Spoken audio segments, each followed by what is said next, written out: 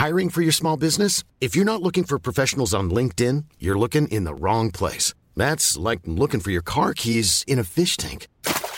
LinkedIn helps you hire professionals you can't find anywhere else, even those who aren't actively searching for a new job but might be open to the perfect role. In a given month, over 70% of LinkedIn users don't even visit other leading job sites. So start looking in the right place. With LinkedIn, you can hire professionals like a professional. Post your free job on linkedin.com/people today.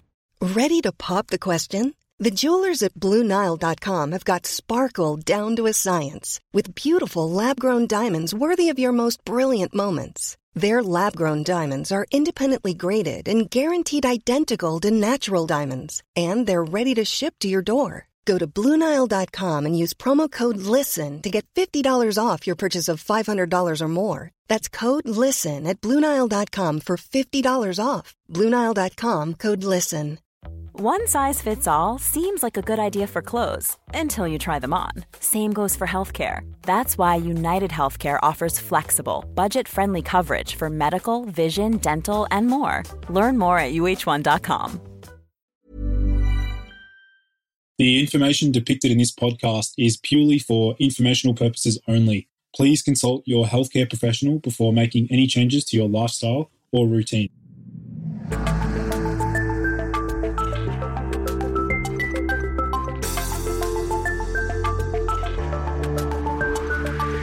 Hey everyone, and welcome to the Boost Your Biology podcast. My name is Lucas, and I'm the founder of Ergogenic Health.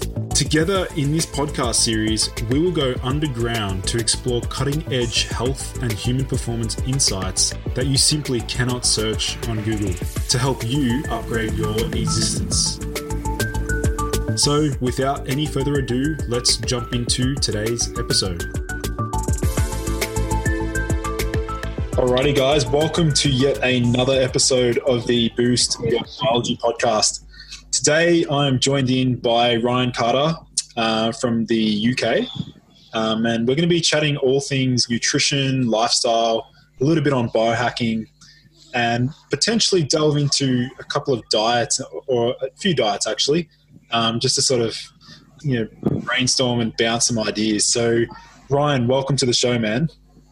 Thank you, Lucas. Thanks for letting me come on.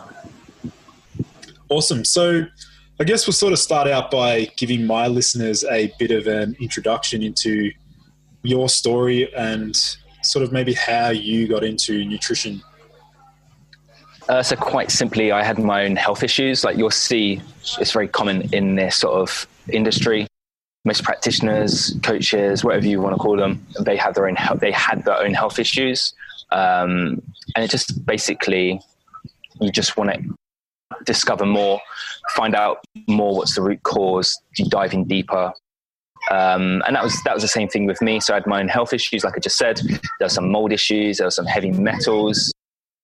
There's an eating disorder as well thrown in there. So I got very essentially anorexic, so half my body weight, which I am now, basically.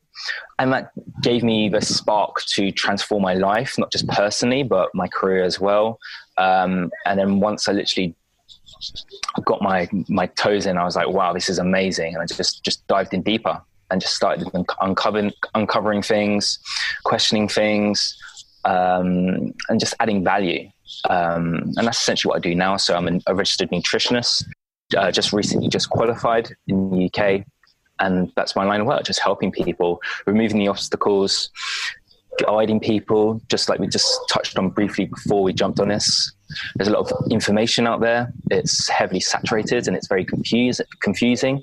That's the same thing in like the diet space or diets. It's very confusing. What do you believe? Who do you listen to? And that's what I do. My job is to understand the nuance, understand the context, and make that applicable to individuals and to achieve their goals. And everyone has different goals and different beliefs as well. So that's what I do. I basically connect the dots, quite simply. Mm. Yeah, it's a very empowering process when you do connect those dots and you see you pull things together and give people the tools that they need to, I guess, take control of their own health.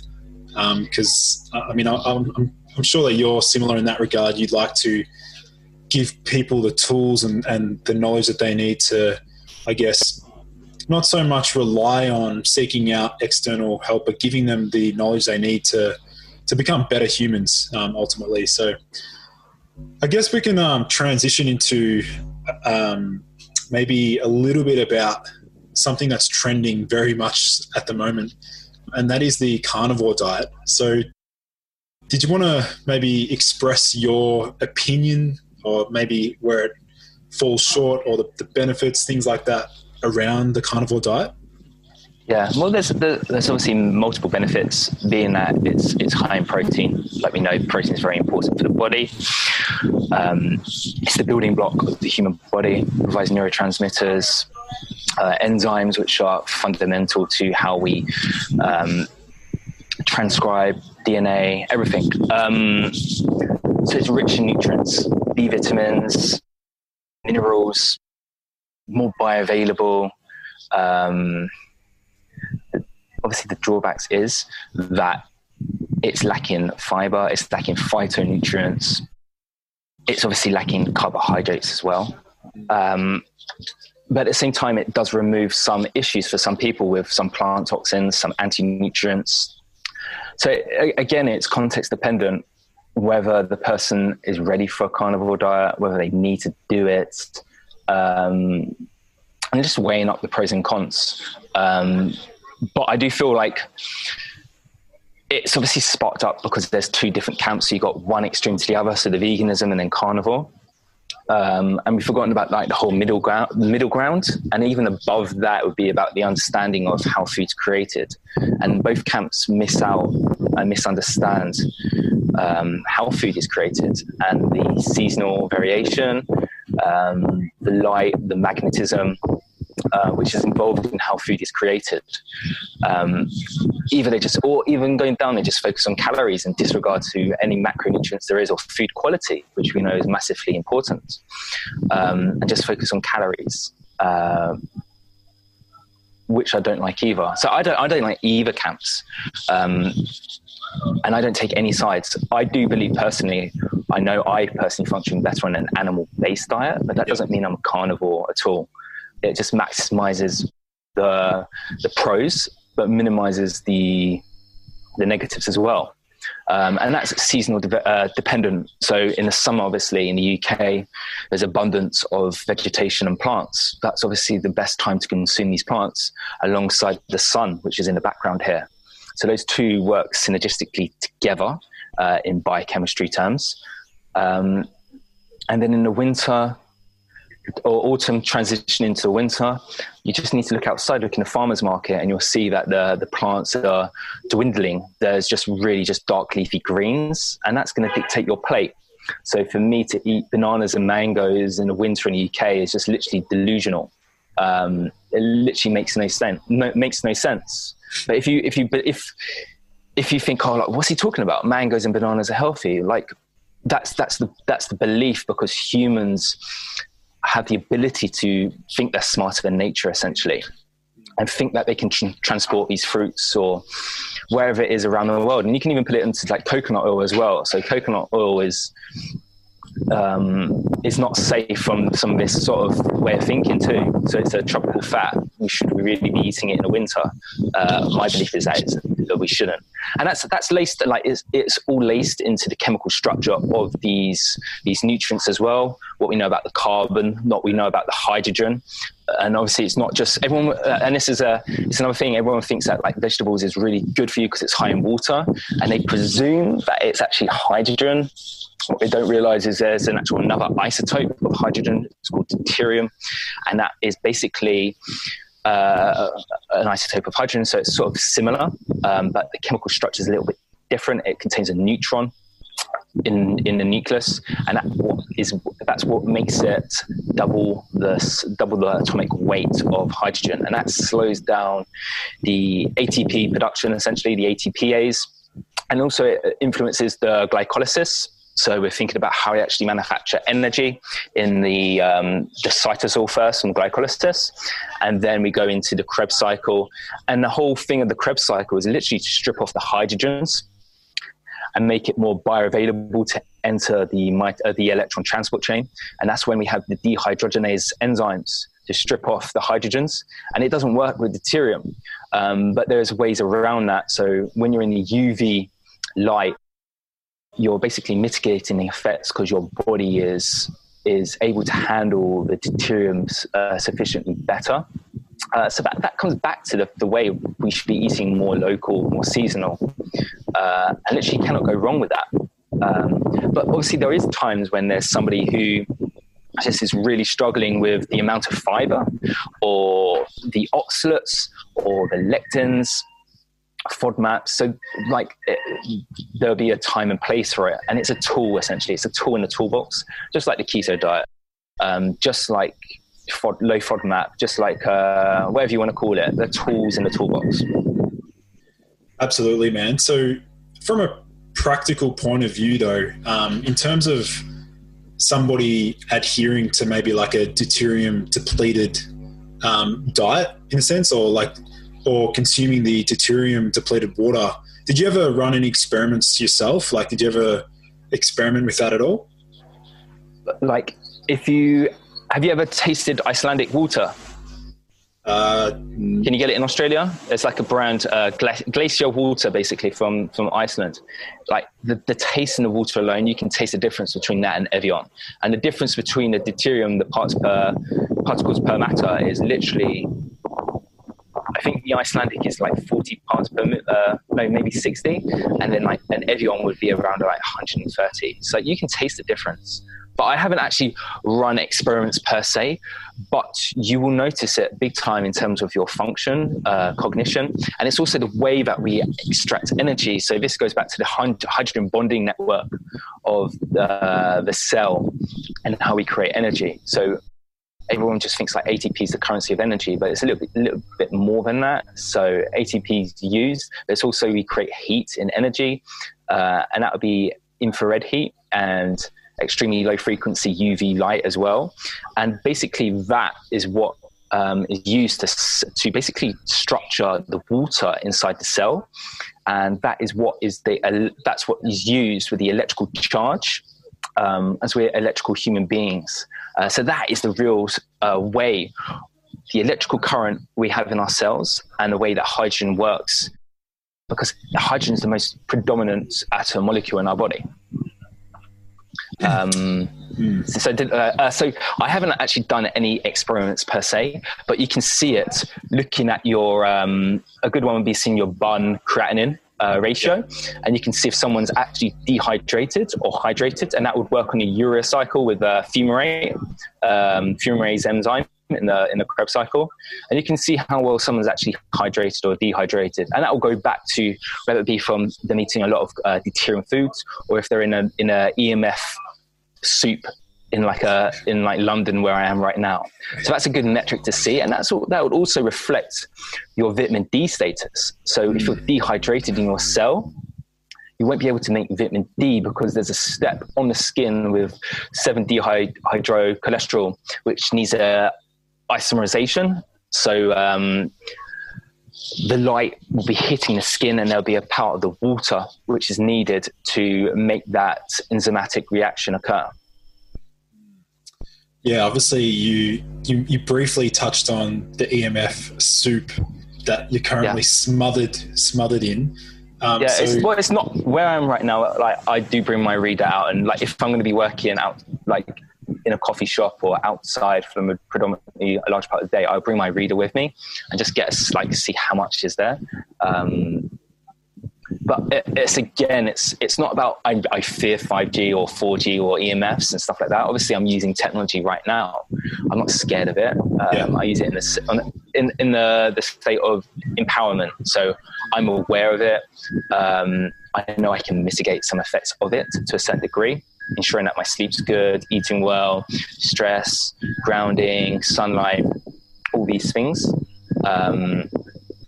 But like there's a small percentage of the population which are extremely electromagnetic sensitive, and they're not even aware of it. But there's a thing and it's even the WHO, World Health Organization. If you believe much what they say, they even put it out there. What do they actually say? What do they say about the? What do they mention? So they say that there is well aware. We are well aware, or it's well recognised that there is electromagnetic sensitive, hypersensitive population, which is about 5% of the population, and I think that's what it is in the UK as well. Yeah, is part of the sensitivity to it the influence that it has on disrupting calcium signaling? Because I've heard a lot about it disrupting the whole calcium signaling cascade, things like that. Yeah, that's correct. So it creates the flux of calcium inside the cell and mitochondria, and that would increase peroxynitrate. Yeah. So then that obviously affects the magnesium, the electrical charge we have in a cell, and sort of cause a pseudo hypoxia state, which obviously causes issues in terms of how we shuttle electrons into the mitochondria. Yeah, and there's a thing of like it's a semiconductor as well. So we got there's actually a research paper the other day which looked at 5G and the coronavirus, and it showed that the epidermis actually the epidermis cell I can't remember what this exact thing was, but it was like it caused an inflammatory response to 5G in the skin, because basically we have topological insulators, and the 5G can jump and conduct on our collagen essentially, because collagen is a semiconductor, so it can absorb and emit light. Interesting. Well, speaking of light, I know you're a huge fan of, and I'm the same as you, like first thing in the morning, trying to get that early morning light exposure. But I mean, I guess even in London, you'd have some pretty dark days. So how do you go about that? What are your protocols there? For the winter? Yeah. Literally, you just got to get outside. Whether it's grey or cloudy, it doesn't matter. There's still going to be some lux there. So that's luminous. So that's the brightness. But it's also the colour, the spectrum of light will still come through. So we're still going to get the near infrared, which makes up 42% of the light which hits the ground, the earth. And it's just that you're just missing out on the UVB portion. Obviously you get a slightly lower amount of UVA, but you do get a little bit, I believe, in the winter, some parts of the winter. And my belief would be, again, it's sort of about the whole thing about food, is like your body has evolved and been designed to live in the environment you find yourself in.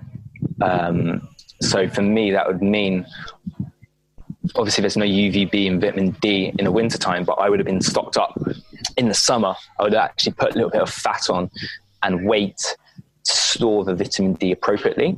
And it'll be buried away. And obviously from beta oxidation, from breaking down fat, essentially, I would be able to liberate the vitamin D and utilize it over the winter periods, and then come out fairly leaner after winter, and then repeat the process again. And if I did need to top up on it, I just eat some oily fish perhaps, because there's a lot. I live on an island in the United Kingdom, and there's loads of fish around.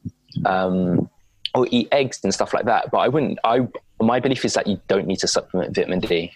Like again, if there's inflammation in place, if you're dehydrated in your cell, magnesium stores, then of course your vitamin D status is going to be low.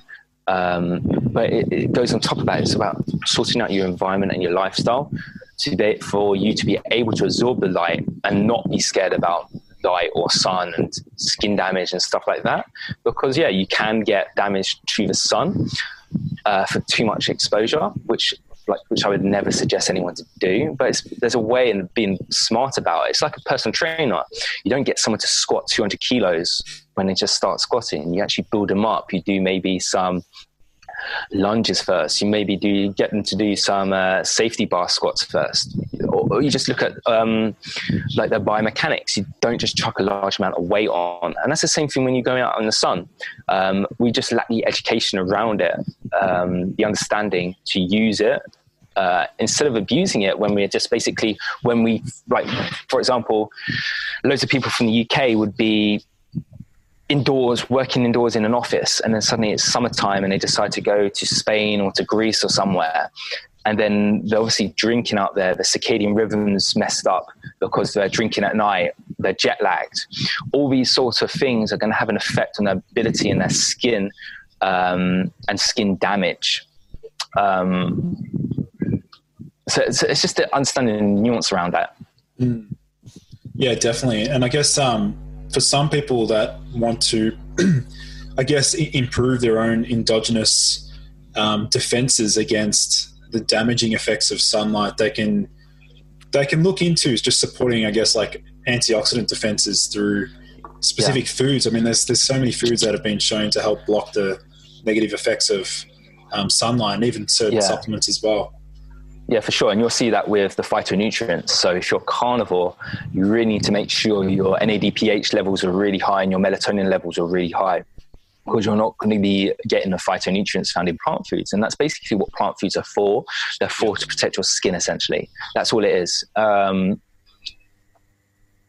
I really don't think the minerals in plant foods are substantial to a degree, just because they have anti-nutrients like phytates, oxalates, which bind onto the minerals in the first place. So for me, phytonutrients, plant foods are predominantly just, a large part of it is literally for sun exposure.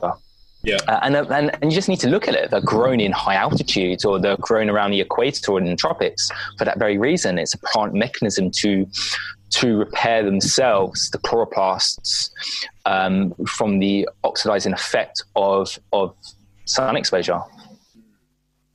Yeah, I think another element to that, I guess, is the fact that a lot of those polyphenols, although they've been researched to have like anti-cancer properties in vivo, things like that in vitro, I think the other approach at looking at that is the influence that it has on the microbiome. And that's something we can sort of discuss now. Like, do you feel like that the carnivore diet can compromise the microbiome? What are your thoughts? I don't know in the long term. I think in the short term it was fine for most. But like we're trying to compare, like most people who get on a carnivore diet, they're going to have compromised health in the first place. You literally won't have optimal health and go, I'm going to go on a carnivore diet. It's not the case. Typically your gut will be compromised, and you would have done some investigation, and then you would have gone on a carnivore diet. So I don't think general public should really go on a carnivore diet for that purpose. But I do think the short-term effects, I don't think there'll be any. And I think Paul Salamandino, he's recently done a microbiome test to show that he's got great diversity. And even there's your species adapt, and they always change. And one of my mentors, Jack Cruz, he'll be like, the diet really is not the be-all and end-all. And that even goes back to a guy called Jeff Lynch, I think his name is. And he was studying the Hasda and noticed that the microbiomes from consuming a large amount of sugar and then consuming a large amount of meat was very adaptive. But predominantly the main phyla, the main species, they always remained. And that comes back down to the environment, because they were basically naked. They're connected to the ground. It didn't really change that much in terms of the main species there. But there was points where it did spike and go up. And I think Western, I think it's accumulation effect of just poor environment, poor light exposure, stress as well, obviously shapes, exercise. All these factors do influence the microbiome. So it's literally not just food focus. I think it's a variety of things which influence the microbiome, and even nutrients as well. And I think, it's just a reflection of overall health, not just diet per se. But predominantly, a lot of my clients come in and they have poor butyrate producing bacteria. A lot of them, I'd say like 90% of them. And whether it be from antibiotics, whether it be from glyphosate, whether it be just some possibly heavy metals, all these factors.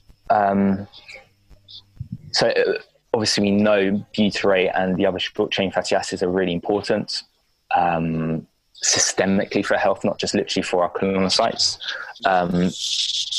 So that, yeah. I'm sorry, I went down a rabbit hole and I forget the actual question. So I do not know in the long term. Short term, I don't think there'll be an effect, to be honest with you. And I think a lot of people who have got compromised gut health, they would benefit that instead of going crazy with the cruciferous vegetables and juices, which is heavily like loaded with fertilizer, glyphosate, and it's literally like a chemical soup in a sense. Yeah. Unless obviously it's organic, you know what the water's, what basically they're feeding them. The ground, obviously the soil is really depleted compared to like 60 years ago. So I don't think you're getting all the nutrients in the plants that we think we are, alongside our compromised digestion and our bacteria species, which all influence our nutrient status of the body. Yeah, I very much agree with a lot of what you just said there. You also mentioned a little bit on butyrate, and you said that a lot of your clients you've seen have actually had low butyrate. How did you do like stool testing to figure that out, or what did you? Yeah, so like there's not like I said, there's not a perfect test, and no test is 100% accurate for sure. Yeah. No matter what they say, all test companies will say that they're like supplement companies. Yeah. They're there to sell a product, and it's a business. So what I see on stool tests is that, it'll be a stool test, 3-day stool test. I think either a GI map or a GI 360. That's the ones I typically run. Right. And but even it's interesting, even organic acid tests, you do find a lot about the gut as well, be it from oxalates, be it from candida. Yes, that's also a useful test. Yeah. I guess we'll maybe segue into a little bit on food intolerances, because I know that's discussed quite a lot in the health circles and things like that. So maybe what's your opinion on why food intolerances are becoming so prevalent these days? So again, it's a systemic issue, being that the body's not aligned. So it's either hypervigilant or it's not vigilant enough. And it's basically, we'd want homeostasis, we want equilibrium.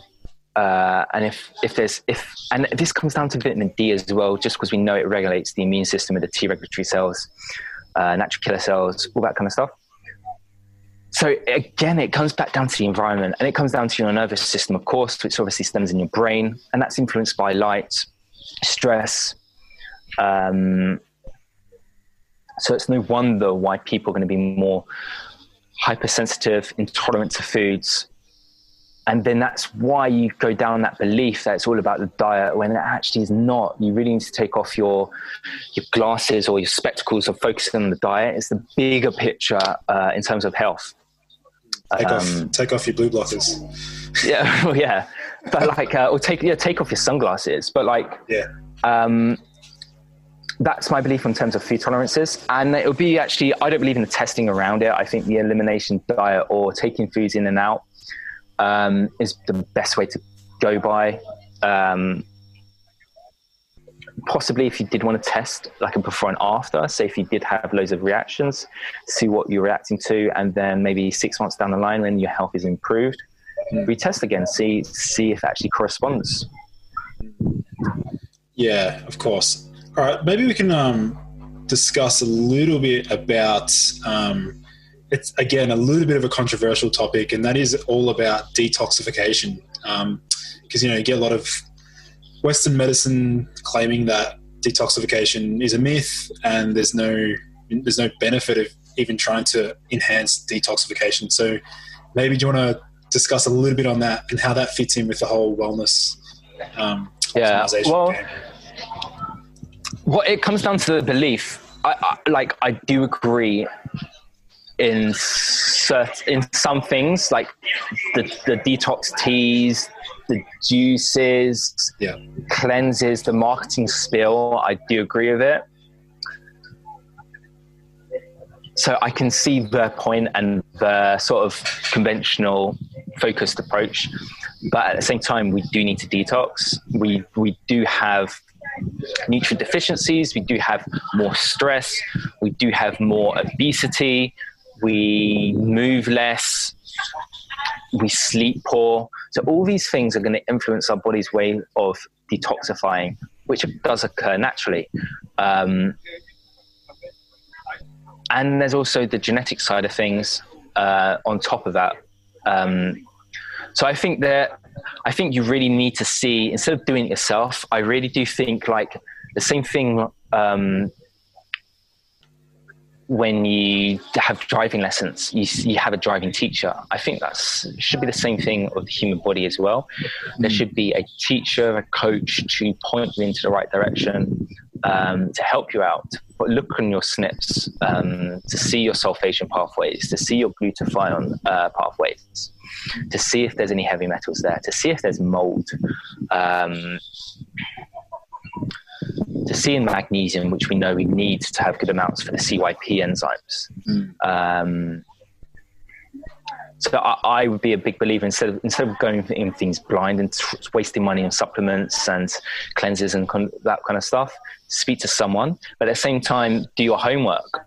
Find a practitioner who you are aligned with. Find one who just doesn't focus on supplements and saying they're going to cure you and all that kind of crap. And it's an investment. So you're investing them, you're putting faith in that practitioner. So it's a big thing. And when I was working on my own health, and I had no clue about health, I wasted a lot of money on some crappy practitioners out there, spent a crazy amount of money on testing. And then I magically found one person, and it was like, bang, mold's the issue. And let's focus on that. And then like my health improved to a certain extent. And then that's when I got into in learning myself and wanted to become a nutritionist and dived in deeper. Yeah. I hope that answers your question. Yeah. So I do think I think detox does have a place. But at the same time, also, there's a guy called Dr. Brian Walsh. I'm not sure if you heard of him. But he's like a large amount of the population are not healthy enough to detox. So detoxifying, whether you know what's there, be it heavy metals, mold, are you able to handle the detoxification in the first place? Because it's a huge burden to release it. And essentially the toxins will be stored in the fat tissue, not like the liver that most people think, but the fat tissue. And it'll be stored away because the body will put it away in a safe place and not accumulate it in the brain, the liver, the kidneys, the heart. And it will only be like when there's a large amount in the fat tissue, or there's no adipose tissue there because you might be leptin resistant, for example, or wherever it is. And then it will start accumulating in the brain. But we know the brain is a large proportion of fat. So there is of course some toxins that do store there in the first place, but toxins do store around everywhere, but predominantly it'd be largely in the fat tissue, away from the high reactive centers of the body. Absolutely. So what about, I know that you're also a bit of a fan of coconut, like oil pulling. Yeah. For my listeners, majority of them probably never heard of it before, but do you want to maybe explain a little bit about the practice itself and where it even historically stems from? So I can never pronounce the word. I can never pronounce it. You put it Ayurvedic. Ayurveda? Ayurveda. Yeah, I don't know why I can't pronounce it. Ayurveda. So it stems from there. Yeah. So it was just, you're swiggling basically coconut oil around the mouth, and coconut oil is high in lauric acid. So that's a short chain fatty acid, I believe, or a medium. It's a fat, basically. I think it's either a short or medium fatty acid. And basically it has an antimicrobial, antiviral properties. And you're basically removing the biofilms, the plaque inside the oral mouth. And you can add some essential oils. You can add some xylitol to enhance the breakdown of the biofilms, and it adds a nice bit of flavor. But same again, like you look at lauric acid, and it would have been derived. Well, the other largest source is human breast milk, so we'd naturally got that as a baby. So just interesting to see why coconut oil is a good choice. And it comes back to breast milk. And we obviously know how important breast milk is as a baby in shaping our microbiome, in shaping our immune tolerance, and providing nutrients as well. Absolutely. So yeah, but at the same time, I don't like, you still would need to brush your teeth. It's not a free pass. And at the same time, if you have got dental issues, it doesn't replace what a dentist can do. So it's just understanding that. And it's the same thing with everything else. When you see supplements or a superfood, it doesn't replace an optimal lifestyle and diet. Well, the optimal lifestyle, which includes diet, food. Yeah, I guess people can look at it as just another way to complement. For sure, yeah. And I mean, like there is some studies to support enhancing teeth whitening and that, which is cool, but it's not something to go like, wow, this is the best thing for whitening teeth.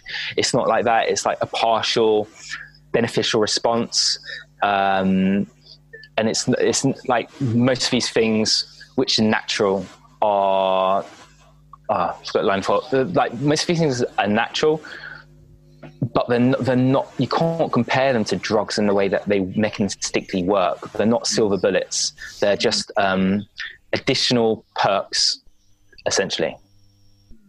Yeah, I guess sort of like bonus, like little bonuses. Yeah, like the cherry on the cake, essentially. Yeah. So if I had teeth problems or gum issues, I wouldn't put all my money essentially on coconut oil pulling to resolve them. I'd obviously see a holistic hygienist or a biological dentist, get their expert opinion, and that comes down to like, it's like business, and you should treat your body like a business and delegate to the right people who you have faith in. So that's my approach. Yeah.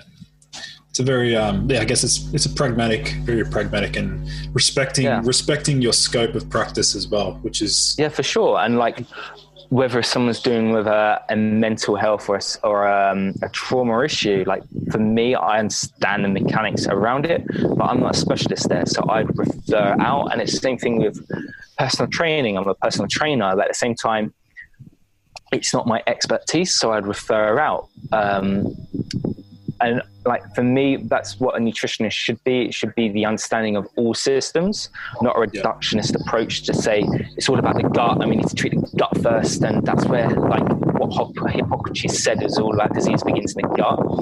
Perhaps in like the 1600s when he was alive, but like not this day and age. We have many other factors on like compared to then. So yeah. All right. Well, we're obviously getting to the end of the episode, and my battery's about to die. So, I guess maybe we'll finish off with one final question, and that is in regards to immune health.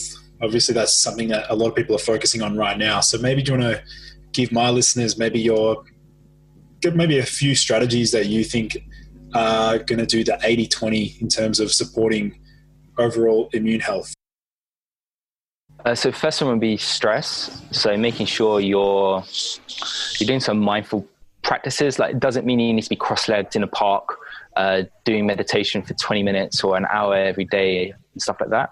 It could be anything what you want it to be, to take your mind off things, to make you relax, whether it be a walk in the park, watching a film, just taking time for yourself in any shape or form. So that would be the most important one in what I believe, because how the nervous system works in the whole body. The next one, making sure circadian rhythm will be highly functional and performing for your body, not going against it. So making sure your sleep routine is on point. You're blocking artificial light at night, so we're not inhibiting the release of melatonin. Making sure you get some outdoor sun exposure. Again, not burning like a crisp. Be smart about it. Get some light throughout the day, because there's different frequencies and different frequencies at different points of the day. And having a routine in place. So trying to wake up at the same time each day, trying to go to bed at the same time each day. And that's the same thing with food as well. Having the same food, like trying to keep to a food routine with timings. And after a while, your digestion will actually improve because your body will be primed at that specific time. And you'll be like your parasympathetic. Well, why can't I pronounce that one? Your PNS system basically will be primed to be salivating at that time. Your digestive juices will be primed at that time. And just eating food which feels right for you, focusing more on the nutrient side of things, whole food. So forgetting what I said earlier about the deuterium and all these kind of things. If you like, for most people, you don't need to go to that degree, to that level.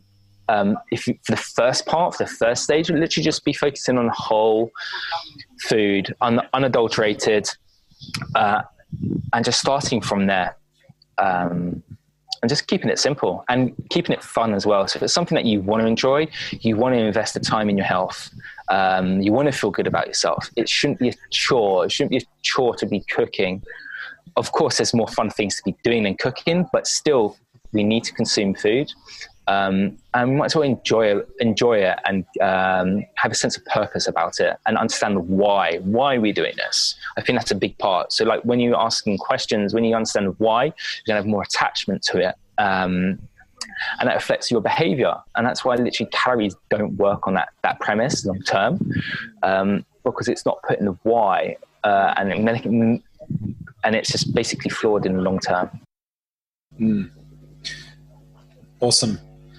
Yeah, sweet. So that pretty much, I guess, obviously some awesome little takeaways there. And I love the fact how you emphasizing the sustainability aspect, something that people can commit to. It's not just things that people can latch onto and then receive a bit of a benefit in the short run. So we're going to have to wrap it up because my battery's going to die. So I want to quickly end by giving my listeners a chance to connect with you. If they want to, get to know your services and things like that, where can they find you? Just on my website. So that will be livevitae.com, livevitae.com. And just send me an email. That's the best way to get in touch with me instead of Instagram DM messages. Just send me an email. It's much more manageable. Beautiful.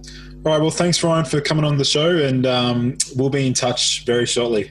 Thanks, everyone, for joining in. Thank you. Thank you, everyone, for joining in to today's episode. For in-depth show notes and lessons learned, visit nofilter.media/boost your biology.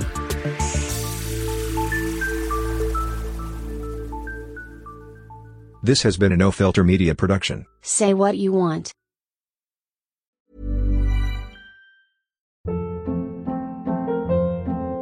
Hold up. What was that? Boring. No flavor. That was as bad as those leftovers you ate all week. Keke Palmer here. And it's time to say hello to something fresh and guilt-free. Hello Fresh. Jazz up dinner with pecan-crusted chicken or garlic butter shrimp scampi. Now that's music to my mouth. Hello Fresh. Let's get this dinner party started. Discover all the delicious possibilities at HelloFresh.com.